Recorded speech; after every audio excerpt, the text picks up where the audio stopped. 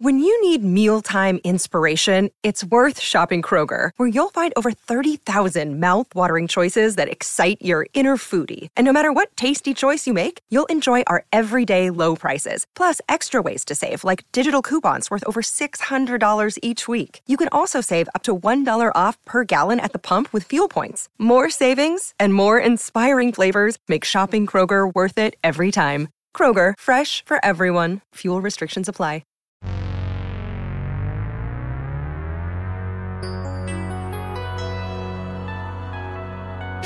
This is Larry H. Russell, host of Celtics Beat and author of Fall of the Boston Celtics. Thank you yet again for downloading the #1 podcast on the web, which covers the NBA's winningest franchise, Celtics Beat. CLNS Radio truly values your patronage. Because of your loyalty to making Celtics Beat the most downloaded weekly Celtics podcast online, we would love to offer a free copy of my critically acclaimed book available at clnsradio.com/LHRbook. That's clnsradio.com/LHRbook. Happy reading and enjoy today's broadcast.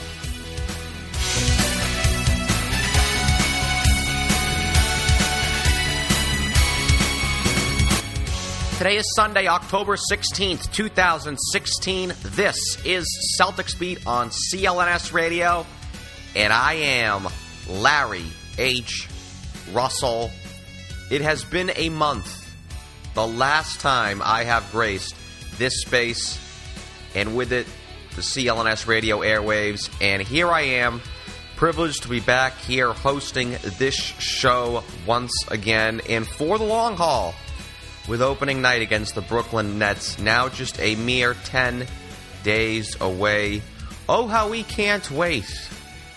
But preseason, Celtics, they've been playing well thus far, team-wise, individually, results, record-wise, which we know that part doesn't mean as much, but the slate is just about ready to wrap up. One more week of it with 2 games on tap this week at the Garden. We've seen plenty. Or how much has everyone seen? I tell you, it's been a whale of a sports month per usual here in the New England area, October. Where do the Celtics fall in the pecking order for some? I know for many in this audience, it's all Celtics all the time. You live and die by them. But we've got a broad audience, so it has been hard to catch up on some of these preseason games thus far with not just the blackout rules that have shortchanged some of you folks out-of-town fans. But for sports fans in the area, October's been busy for you with the Red Sox. Now they're out, and David Ortiz in the postseason, Tom Brady returning. I know I got caught up in the Ryder Cup a few weeks ago. The election, maybe.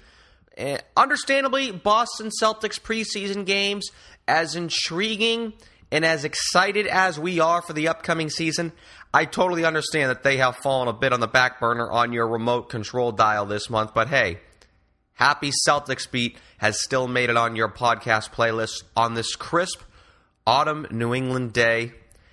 And to some of my closest acquaintances, my closest peers, I'm not calling you my friends, but you know who you are. Happy British Golf Day.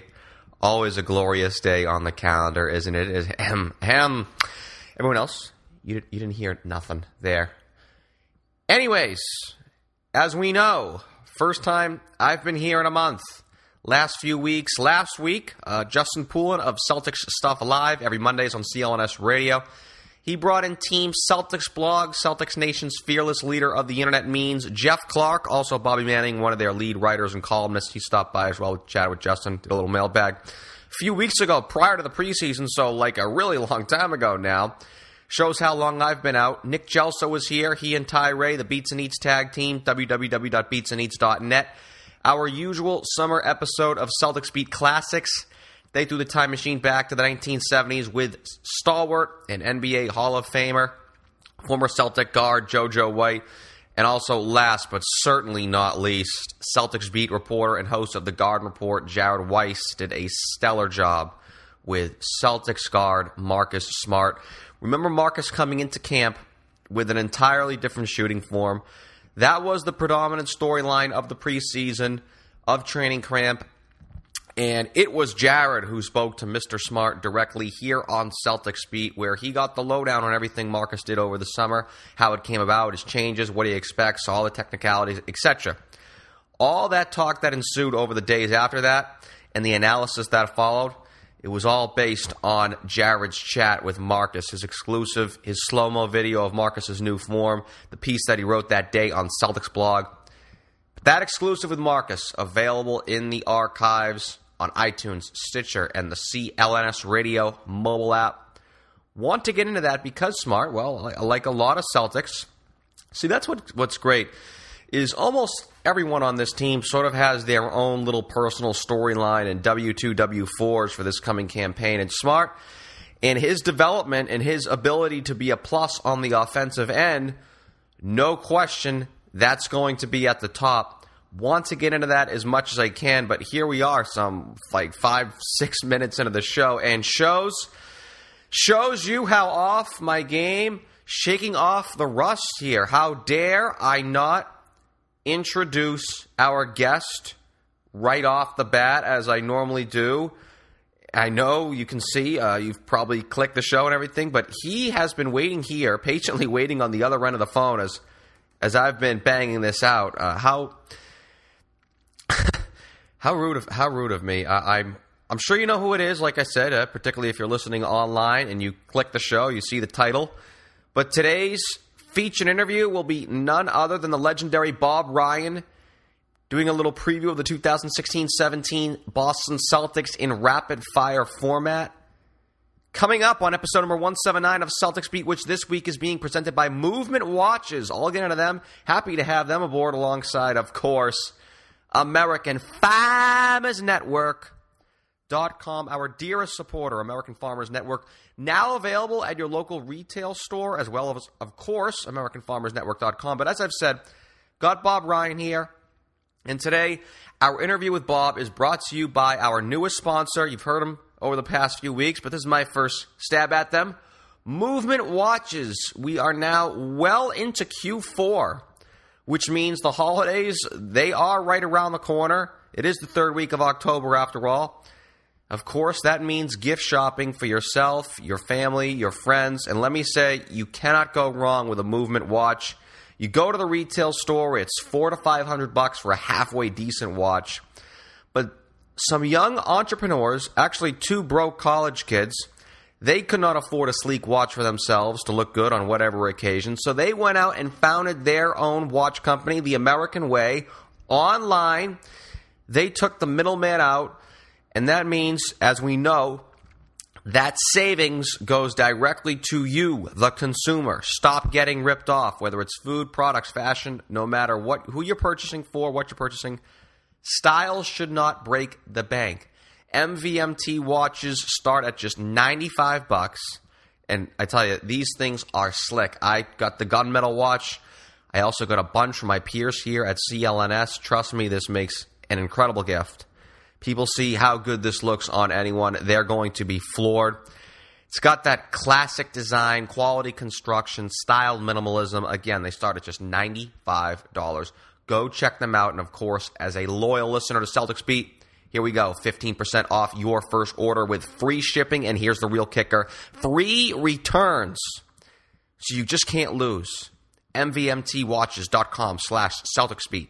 MVMTwatches.com/CelticsBeat. 15% off your first order with free shipping. And again, free returns if you don't like it, which from what I've seen, I am confident you will. Just as I'm confident that we're going to get the goods coming up here from one of the all-time basketball scribes, a man who needs no introduction, the author of Scribe himself, Bob Ryan. Welcome back into Celtics Beat. Well, thank you. Nice to be ready for the start of another season.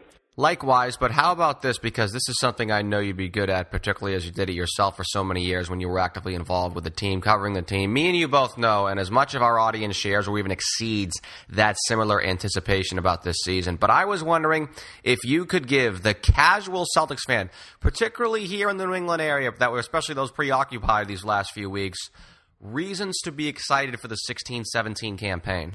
Here's a team that has continually progressed in the 3 years of the Brad Stevens era and has now added to the mix a very interesting addition in Al Horford. This is the highest level profile free agent, prime of life free agent that the Celtics have ever signed. And I was a skeptic for years, saying they have yet to and maybe never will get a prime-of-life free agent to come to what is in the modern thinking of a athlete, an old cold eastern city, and they don't care about the floor anymore or the flags or any of that. That just isn't that doesn't have the resonance that it once did. And I just thought it would be very difficult to attract a player of this quality. But Al Horford is taking his talents now to Boston. And what is Al? Al is a all-star level player who is a hybrid big man. He's a generic big. He is neither a 4 nor a 5. He is a big. He has versatility. He can play with his back to the basket. He can play facing the basket. He can pass. He can salvage a broken play because he knows how to play this game and go set up pick. He can rebound, and he's an adult. He's a guy that commands personal respect, and I think that's going to have a spillover effect on the younger players.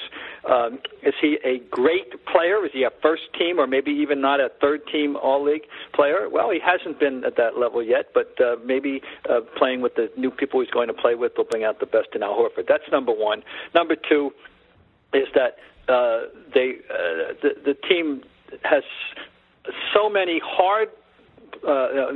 aggressive, hard-playing players who are fun to watch. Jay Crowder, I had no idea how good Jay Crowder was when he came here. I had seen him in college. I saw him at Marquette, but I projected him as just being a rotation roster guy, but nobody that would be a significant import to a team. But he's turned out to be a very useful player.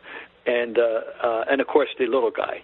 I'll stop with this because I'm just sort of rambling here. But how can't you not want to root for Isaiah Thomas? How much fun is he to watch?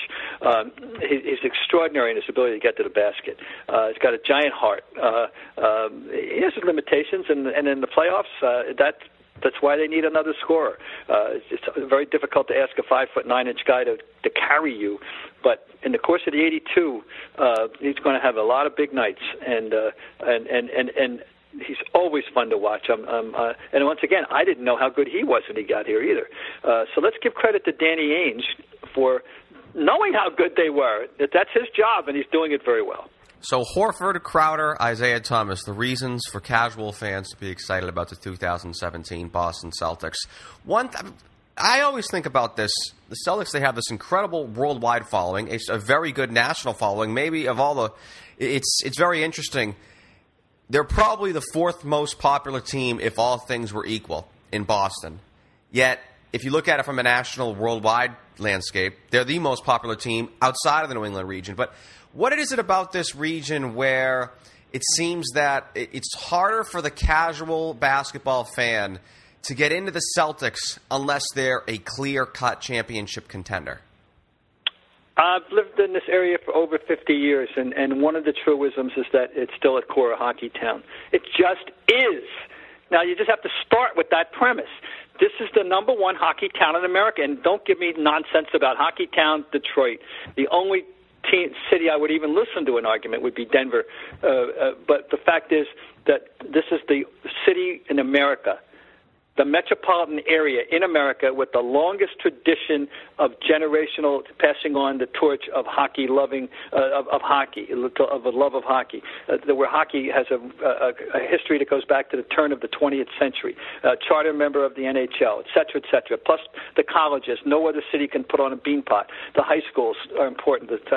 So it just is. So basketball starts. Realize that basketball didn't even exist in the Boston public schools in the mid-20s until after World War II. It was in the suburbs, but not in the city. This is the kind of tradition that you're fighting. So this basketball it has a little uphill climb in general terms. And if the Celtics hadn't done what they did in the 50s and 60s with the Russell teams, I don't think there would even be a franchise in Boston. Frankly, they could have moved out in the 70s easily, yeah. There wouldn't have been a franchise. There would have if they hadn't that kept up a certain level of interest. But the outside world is always astonished to find out that during the 60s that the Bruins outthrew the Celtics regularly, even though the Bruins were a perennial last place team and the Celtics were winning all those championships. It's a fact. And that's just it. So it's a struggle. And the one time that basketball reigned supreme without any question was the height of the Bird era. And they did. And by the way, you just don't want to get too wrapped up in this. The Celtics do fine. I'm amazed at how the attendance has held up. Even the first year of the Stevens year, when the team was terrible. The attendances are holding up fine. There are people who want to come out and support basketball, but the grassroots this town in the winter still lean toward hockey, and that's just the way it is. Well, it should play well this year, particularly since the Celtics are going to be very good and the Bruins will probably be terrible. But there is always also, I think, too, a sense of defeatism with many of outsider sports fans who will just say, well, they're not going to win a championship this year. And that just, I think, is more of an NBA-type thing because every year going in the NBA, there's 3 to 6 teams that can win an NBA championship. But that will sort of, I guess, transition thing into actually discussing basketball legitimately finally in some sort of capacity here thus far. And this is going to be sort of a little bit of a season preview type segment for the Celtics. So I think the easiest way to get that really going is, Bob, it's I think the third Sunday now in October, opening night is a week and a half away, the 26th, I believe. That's 10 days. So do you have any reactions or takeaways thus far from the preseason? I mean, I don't know how much you've caught of them, well, considering all there's been on television. Go ahead. Yeah, it's been a busy sports time. It's one of my favorite times, and I haven't seen a lot. But what I think the one thing that this team is, it's a good defensive team, and that's essential. And that you've got people that have a potential for a truly outstanding defensive backcourt when Bradley and Smart are on the floor at the same time. And I'm very intrigued. And there's a name I think that I know that the brass would like to see him inject himself into the mix because of the attributes that he has, and that's Terry Rozier. His speed is really impressive, and his aggressiveness, and I think that he could factor in very nicely too, and that would really give him a dimension that would be fun to have around. They've got. I think from a little bit and from everything I've read, their team, just their TEAM unity is there. They move the ball. They have a pride in the defense. They are not the most talented team, but around, but they're deep with a lot of interchangeable parts, and that can serve you a long way, take you a long way, particularly in the regular season. They're very definitely geared to be a good regular season team. The question is going to be, when that's the been big my train of thought come. As well. Yeah, it's different, and we found that out. But that doesn't mean things can't evolve over the course of the year. It doesn't mean that things can't happen. But on paper right now, I'd say I'm looking for a 50-win-plus season, win the division, challenge Cleveland, do you want to be the second best team in the East? That's a realistic fan goal. Don't be ridiculous and think you're going to be the best team. And pay no attention to whatever they say, because they have to.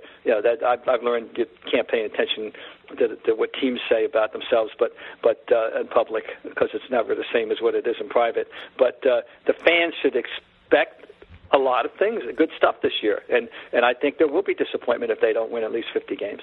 Yeah, that's sort of what I've been harping on as well. This is my first time back on the air now in almost about a month, is I believe this team is built for the regular season for that same very reason, really because of their defense. They're just a complete wild card in the playoffs because there is that unknown factor. They have little to no playoff experience. It's amazing how a cliche like playoff experience, how it really seems to play out, and you need those initiation rights in the playoffs to advance. So I really don't know how they'll do in the playoffs, but I'm sort of with you on the 50-plus season. 50-plus win season, I'm in and around 53, 55 wins. And really for defensively, I think I know you're not big on predictions. I think they're going to have the best defense in the NBA. I really don't see any weakness at any aspect of their defense. Perimeter defense, guard and three-point line, I think last year they held teams like 34% shooting, guard and three-point line. They were middle of the pack last year in defending the pick and roll. You had Al Horford. He's one of the best pick-and-roll defending big men in the NBA. You think that aspect would be shored up. Down low, they had some issues last year with the very few traditional big men that are left in the NBA, like Greg Monroe, Derek Favors, and Rudy Gobert. Heard him in a game out in Utah right after the All-Star break. Horford isn't the classic rim protector per se, but he's a skilled big body who knows how to defend the paint. there's just, and of course, did I mention the perimeter defense? I'm pretty sure I did. They have no weaknesses. They did. And obviously, my goodness, they're going to be crazy forcing turnovers this year as well. I wanted to get almost into a rapid fire like segment with you, and I think I was ready to start off really with biggest strength or the aspect of this team, this Celtics team that you're least worried about. Mm-hmm, is that the defense? And if it is, I mean, feel free to name something else.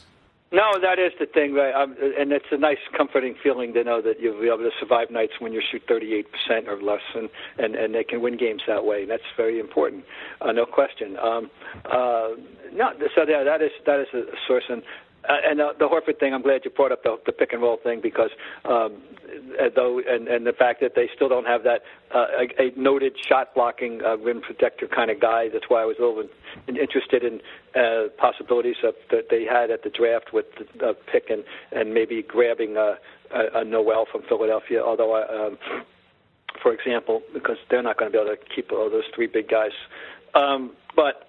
You live without it if you've got the kind of guy that Horford is. As you said, he's a smart veteran defender down in the paint.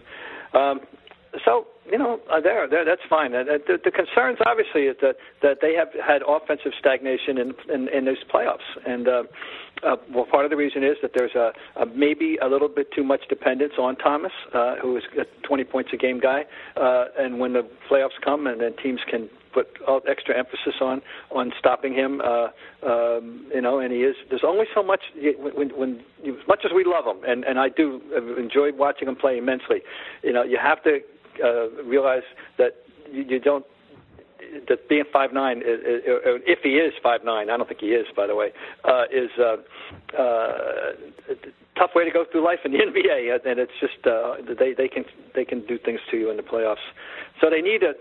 One thing this team desperately needs, though, is somebody to come off the bench that can score some quick points. They're hoping that guy will be Gerald Green. I know that.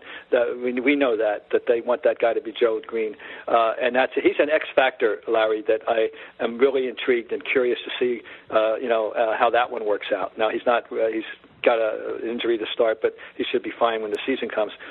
That, to me, is one of the great, interesting aspects of I'll be watching closely in the regular season when it starts. Is will he be a factor?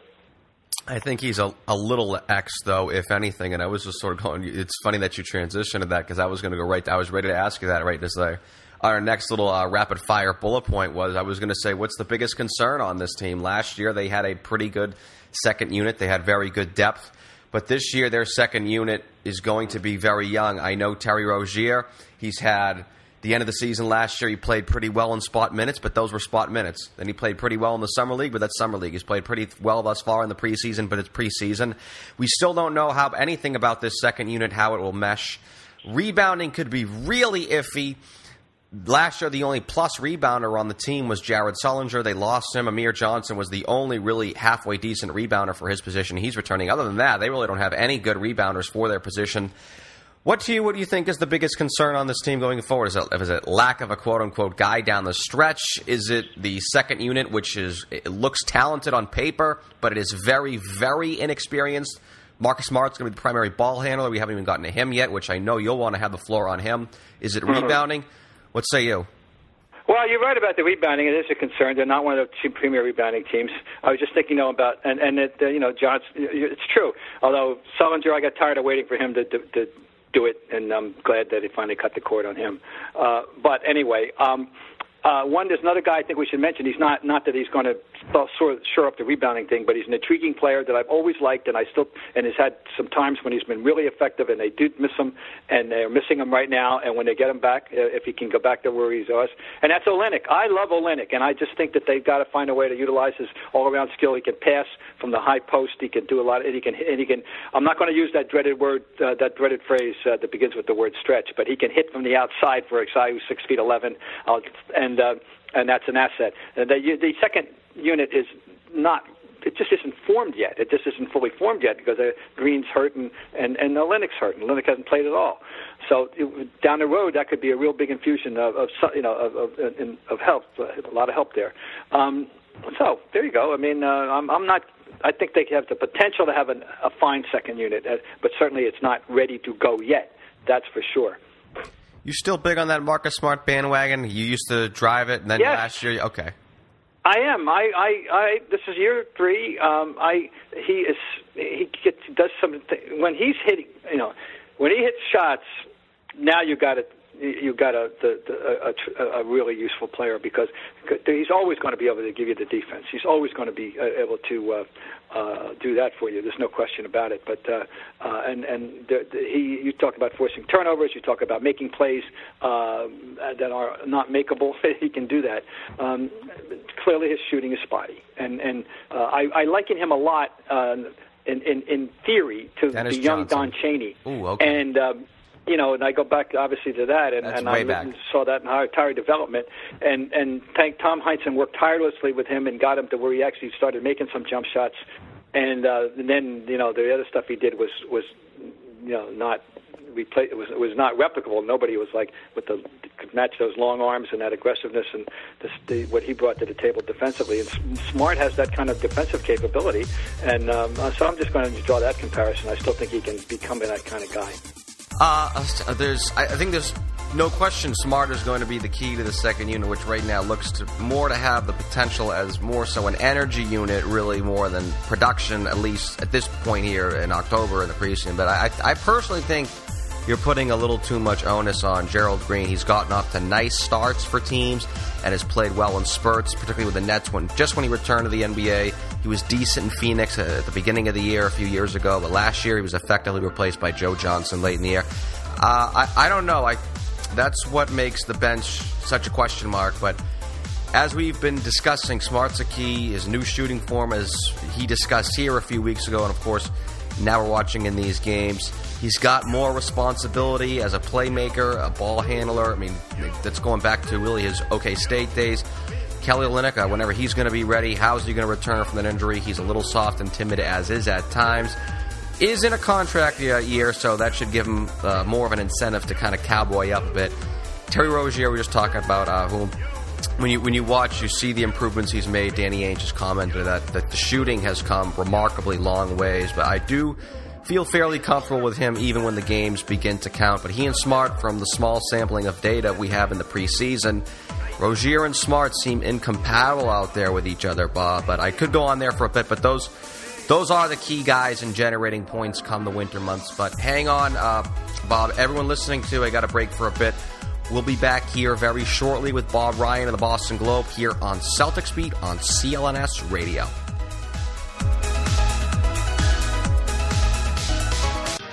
Hey, this is Larry H. Russell here, critically acclaimed author and host of Celtics Beat, and I'm privileged to be joined by Darryl Conant, former U.S. Olympic Committee strength coach and one of the leading strength and condition specialists in America. Darryl, thanks so much for being here. It's great to be here, Larry. Thank you.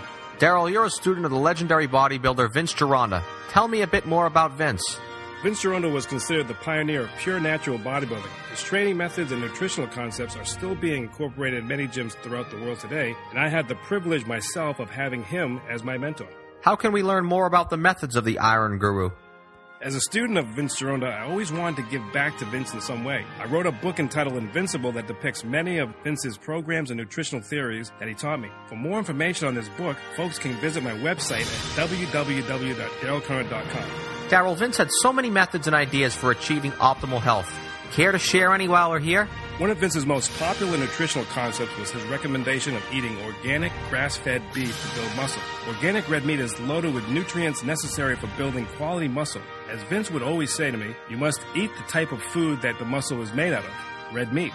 Get on that path of effortless fat loss and optimal health by following the appropriate nutritional methods. And get it from the country's leading organic meat brand, American Farmers Network, at AmericanFarmersNetwork.com.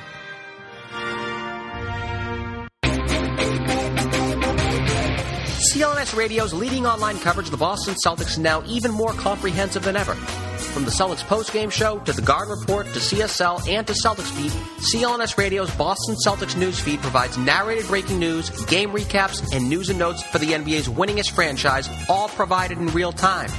Don't have the time to surf the web or search engines and plunge your head into your computer or smartphone to read up on all the latest on the Celtics? No problem. Multitask while listening to CLNS's Celtics newsfeed.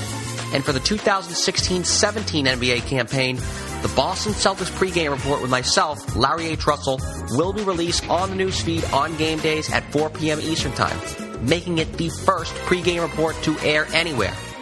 We will give you a featured interview from someone providing opposing insight, pregame notes, and go on a Celtics draft pick watch, all in just 12 minutes or less. Available on the Boston Celtics newsfeed on iTunes and Stitcher, and the CLNS Radio mobile podcast app.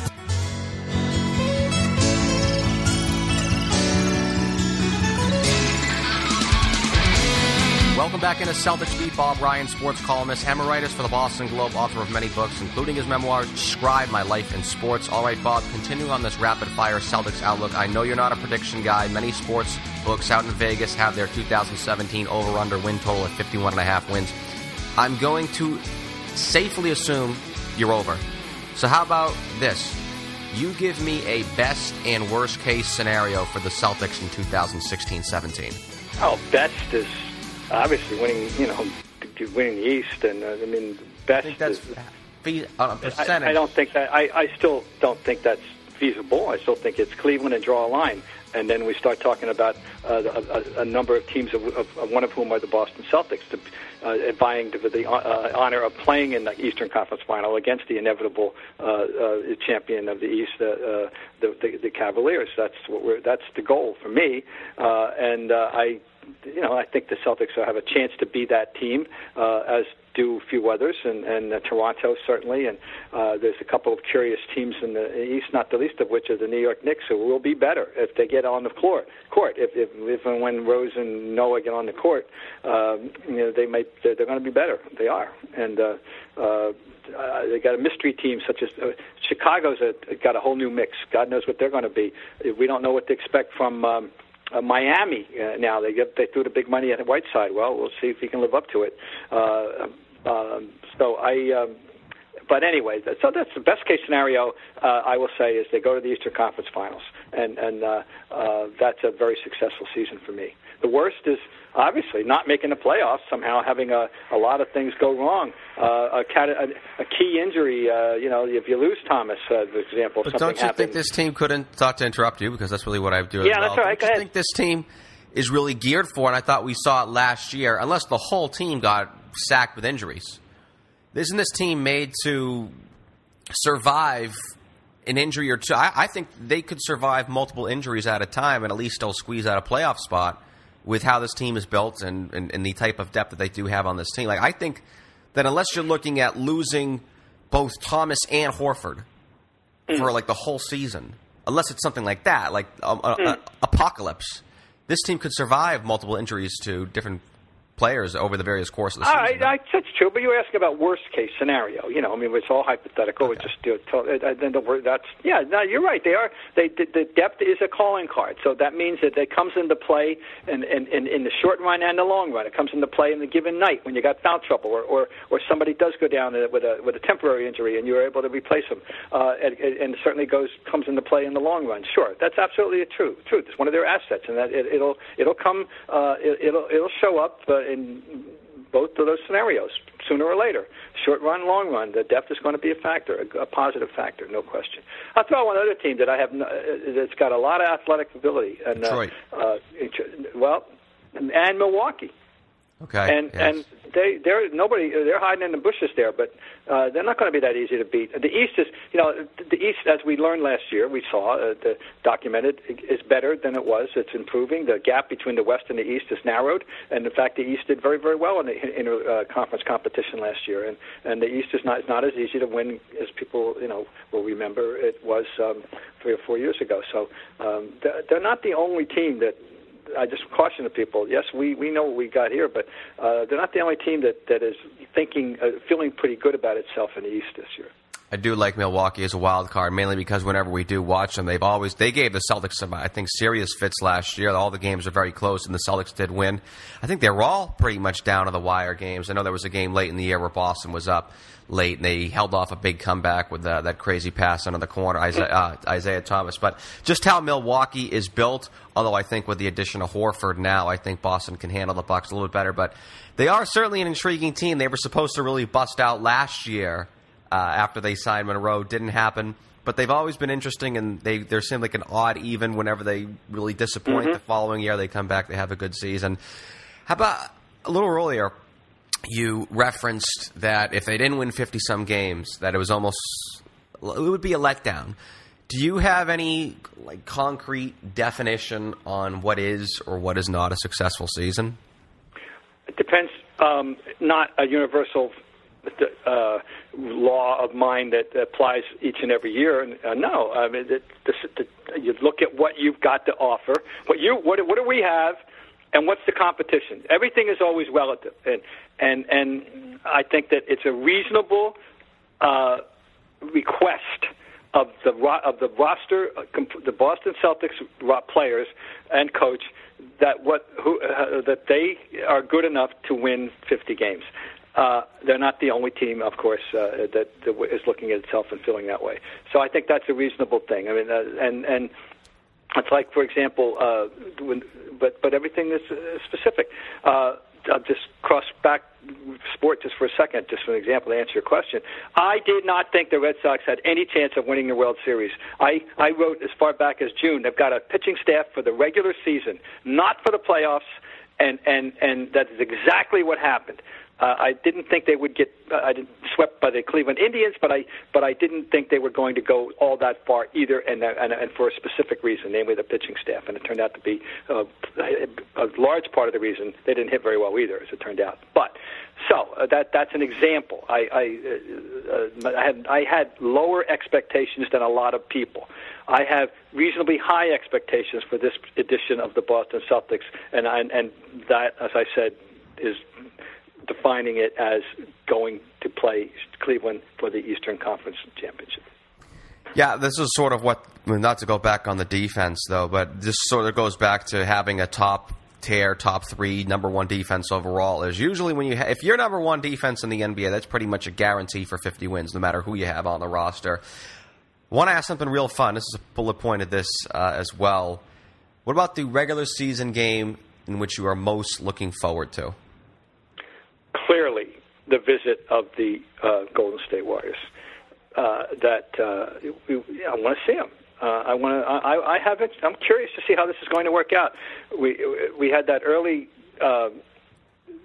shocker in the preseason when they won by over 50 points and they beat the Clippers, and it all flowed in a frightening manner. But I want to see them, and that would be the easy answer. You say, well, the Cavaliers, it's fine, but they, I'm a big member of the LeBron fan club. I always enjoy watching LeBron play, but clearly we're all curious. I mean, who isn't? If you're a basketball fan, you're an NBA fan. You have your feeling of whether you like or don't like what Durant did and don't like his thought process, or you do like it. I wish he hadn't gone there. Obviously, it would be nice if he came here. We know that, but I wish he hadn't gone there, and I wish he had stayed in Oklahoma City. That's my first thing, but he didn't, and now he's got this. He's there with those guys, and we'll see how the thing blends. They're remember they in order to make the cap room to get them. They had to expunge some people. Now, they're not going to miss Harrison Barnes, certainly not when they got Durant, but they may very well miss Bogut, and we'll see how that plays. You really going to wait till November 19th or whatever it is to watch them? I feel like you're going to get your eyes on them. No. I think I'll catch the Warriors on late night in the meantime. But you asked me what game I'm looking for here, and that's the game I'm looking for. Okay, all right. And I wanted to wrap it up with that. Did I misinterpret the question? I'm sorry. No. The reasoning. I was going to actually wrap it up though with that, Bob. But this guy's been was going to be a theme on this show. I think at least until maybe he doesn't. God forbid he falls out of the rotation, but his name was never mentioned. Before we wrap this up, I just got to just ask generally thoughts on Jaylen. Where do you sort of come down on Jaylen Brown and whatever his place will be in the NBA? I have to see more. Obviously, I when they took him, I just said to people, look, I have no feel. I have no opinion on this. I'm not praising it. I'm not knocking it. I don't know, because most of the other people who were in the mix, I had at least seen as a college basketball fan that I am. I had seen them and had some feel But I did not have a feel for this young man. I didn't see Cal play, and I don't know. I didn't watch the summer stuff. I haven't seen him yet. Honest to God, no, I've been reading all about him. But and I'm intrigued, and I really want it to work. He sounds like he's going to fit into this defensive thing automatically. Tremendous. There's a question about his outside shot, but athletically, people know he's and he can get to the basket, and he prides himself. I've been reading him. He prides himself in getting to the basket. Sure, if he can inject himself into the mix and be a reasonable offensive threat, it sounds like he's a ready-made defensive player, then that's a tremendous guy to throw into the mix. And so I said that Green was an X factor. Well, obviously Brown's one.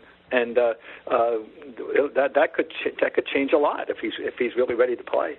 Bob Ryan, sports columnist emeritus for the Boston Globe. You can follow Bob on Twitter at GlobeBobRyan. And of course, as always, we get out on the show. Scribe still available, local bookstores, audiobook on Audible, and all the online usuals. Mr. Ryan, thanks so much for stopping by Celtics Beat once again. You're welcome. Let's talk along the way. What's going on, Pats Nation? This is Marvin Zahn of CLNS Radio, and I'm here to tell you right now to check out the CLNS Radio New England Patriots postgame show, hosted by myself and my co-host, Mr. Mike Nice, and live on CLNSradio.com immediately after every single Pats game. Call in at 929-477-2386 toll-free to get your voice heard and contribute to the host breakdown and analysis of the latest Patriots contest. We also got the stars and sorries of the day, Twitter posts for the play of the game, and everything else that is going on with the 4-time Super Bowl champions. Subscribe to the CLNS Radio New England Patriots postgame show on iTunes and Stitcher, and the best way, download the free CLNS Radio mobile app for on-demand listening anytime, any place, anywhere. 1 o'clock kickoff for the Patriots today. Those guys will probably go live around 4:30 p.m. Eastern time, barring an overtime, so shouldn't have that against Cincinnati. Patriots should take care of them. No worries and no concerns at all. Unlike the concerns that I have for OGs. I threw that in there at the end with Bob because no doubt his name is going to come up, not just in this space today, but throughout the year. Number 3 overall draft pick, Jaylen Brown. I feel like with Jaylen, and he's actually, and you know what, we got, 15 or so minutes left here. Good time to get a little player outlook segment in as much as I can for 16-17. So we finished with Jaylen Brown. With Bob, I was curious if he had an opinion on him. He didn't. I do. Finished with him. Let's start with him. Disclaimer, hated the draft pick, as many of you know. Still do. I have yet to be won over on him, particularly when I'm in Bob's boat. I did not watch much of him at Cal, but his production was not there. He didn't do anything, and this is what I really hate. There's just no redeeming quality to his game. I've said that a lot throughout the summer. I'm reiterating it here. I've never cared for players where they don't have any skill set that they have mastered. There's nothing that's, like, say, for example, one night their shot isn't falling, but they can then go dominate the glass. They can always force turnovers on the defensive end or lock someone down or whatever. Jaylen does not have that. Well, at least not yet.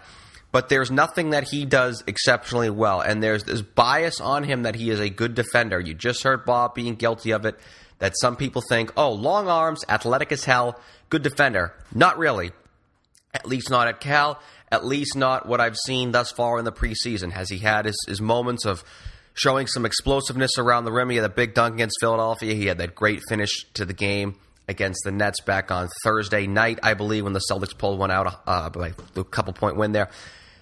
But there's just nothing that there's nothing that he does very well that he is going to be able to count on. And in terms of his body and this perception that he's going to be this great defender, example I'll use, I thought Danny Ainge felt guilty of that himself when he traded for Jeff Green in that infamous 2011 deadline deal where the team was on the brink of facing LeBron and Carmelo in the playoffs, and it was, let's get an athletic wing.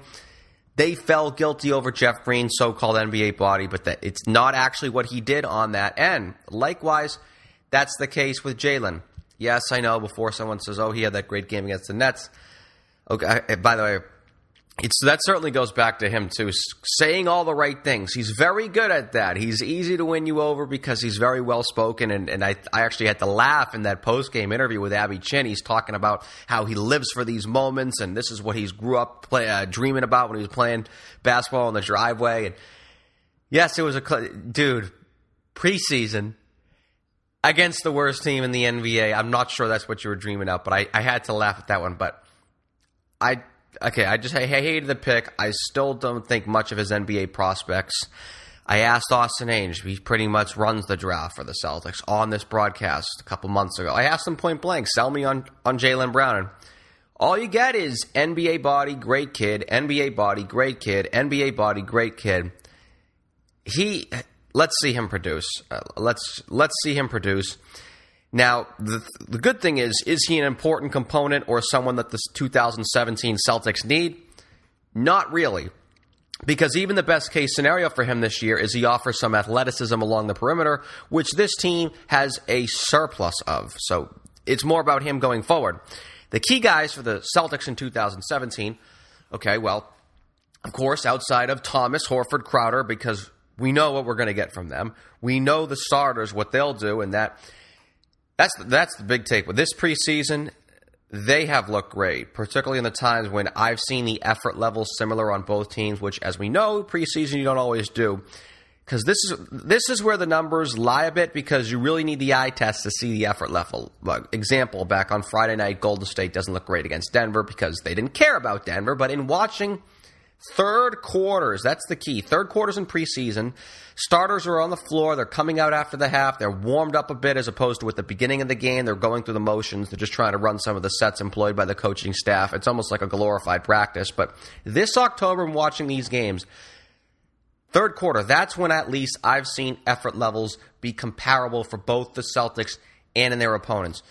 Right out of the gate, when both teams play their starters, that is when the Boston's big guns have really asserted themselves. I go back to over a week ago, last Saturday, I believe. That was the real standout when they just punked Charlotte with a 40-point third quarter. That was a playoff team from last year. Real quick point, too, in the starting lineup, because I don't want to go on this forever, but lineups that are predominantly or starters, in my observations, the half-court offense, something that was, of course, a disaster at times last season, that has looked very good. The ball movement has been great thus far. A lot of passing, a lot of handoffs, a lot of motions, running an array of offensive sets. There's really good versatility there. The coaching, I think, has been great. And what I've seen, and Mr. Ryan touched upon this a bit, is that when the offense sort of bogs down either on their own or whatever the opponent is doing, is that the Celtics, they can now just run a pick and roll, especially with Horford. Bob brought that up himself, but Horford, whether it's the pick or Horford, he can pop himself a bit. And just Horford on his own, seemingly allowing for more open shooters, that offense should be far more tolerable this year. But back to the bench, because this is going to be a key to this. If they're good, then the Celtics will be great. If the bench is good, the Celtics will be great. They need not just the production, not just the energy, but they need individuals to step up and give what is more than originally anticipated to offer lineup flexibility. That is going to be a big, big thing. Two more names, and I've talked about them. I've touched upon them a bit, so I'll now go further here. Terry Rozier and Marcus Smart. It's odd. Let's start with Rozier. He's playing great. It's odd because, as I've stated, from what we've seen thus far, it's not easy to assume this, but Rozier last year, when he came back from Maine, he looked okay in some spot minutes. Didn't do anything. I can't recall even a great game that he had, but he looked like he belonged on a basketball court in spot duty, even squeezing some minutes in the playoffs. Summer League, we know that. He played great, but it's a Summer League. Now preseason, you say, it's preseason, but he's making shots at that. That was the big knock on him coming out of that draft, was shooting. So he's passing all the tests that are in front of him, and now it's going to be regular season. They'll need him, and the Celtics will need Marcus Smart. They're going to need some, not a lot, but some playmaking on the second unit, and I don't see where they're going to get that from other than someone who was one of the most highly recruited point guards out of high school and was the number 6 overall pick in the draft just 3 years ago. And then down the bench you go, Olynyk. Listen, obviously we're running a bit on time here, so can't talk about the entire team. But when he comes back, I'm not sure you're going to get that 40% from three guy that was just stroking it around the All-Star break last year. I asked Bob Ryan what the biggest concern is. And hey, I confessed, I kind of answered that question for him. It is the bench, and here's why. Because going into this season, I can safely say that the Celtics in 2017, they're going to be in the bottom third in the NBA in the rebounding department. That is a given. I just can't see how any other way. As I said, one average rebounder on the team for his position, and that's for a guy who's going to miss probably 20 to 30 games based on his recent history and probably play no more on average than 22 minutes a night. Amir Johnson. Everyone else, right on down from Al Horford, Avery Bradley, who's technically one of the worst rebounding guards in the NBA. Everyone else on the team is all below average to poor rebounders, so we know rebounding is going to be a problem. We know Boston is going to struggle there. That'll be one key facet of basketball that's going to be a big deficiency. We don't know about the second unit. It is the joker in the deck, and the thing is, the Celtics need that joker to be an ace, or God forbid, even like a 9 or 10 of hearts or something. It's got to be a plus. It'd be hard for the Celtics to fulfill the potential a lot of fans and outside observers believe that they have. Like, let's exclude Eastern Conference Finals from this because, as Bob said, the playoffs are a different story in terms of measuring this team and everything. But the dreams of, God forbid, 55 to 60 wins. That's hard enough to accomplish, but no matter how good, or I assume anyone, they're going to be defensively, and I believe they're going to be the best. I've said that enough. It's going to be harder for them to, I don't know, be like the 2015 Atlanta Hawks with a bad bench, all while being also a bad rebounding team. That's a lot to overcome. Those are just too many key deficiencies. The second unit, it's very inexperienced and unproven, and they're all new to each other. These guys, they're very limited sampling of five-man unit experience together. So the bench, and really, it's really more so Smart, Rozier, Olynyk. Those are the three guys. Those guys will likely decide if the Celtics are a middle-of-the-pack Eastern or a middle-of-the-Eastern Conference playoffs, 49, 50, 52 wins, slightly improved from last year. Maybe, a 4 seed in the East to being a replica of that Hawks team. Or maybe even a poor man's, God forbid, mid-2000s. I'm not saying championship, but poor man's mid-2000s Detroit Pistons, of course. That was a good rebounding team, whereas we know this Boston team won't be. But whatever. Really being in that teardown from the true title contenders in the NBA, which we know there are only 2 of this year. But the dark horse category, it's going to be their bench that'll decide. And really, like I said, Kelly Olynyk, when he gets healthy, and then possible leaps from Rozier and Smart.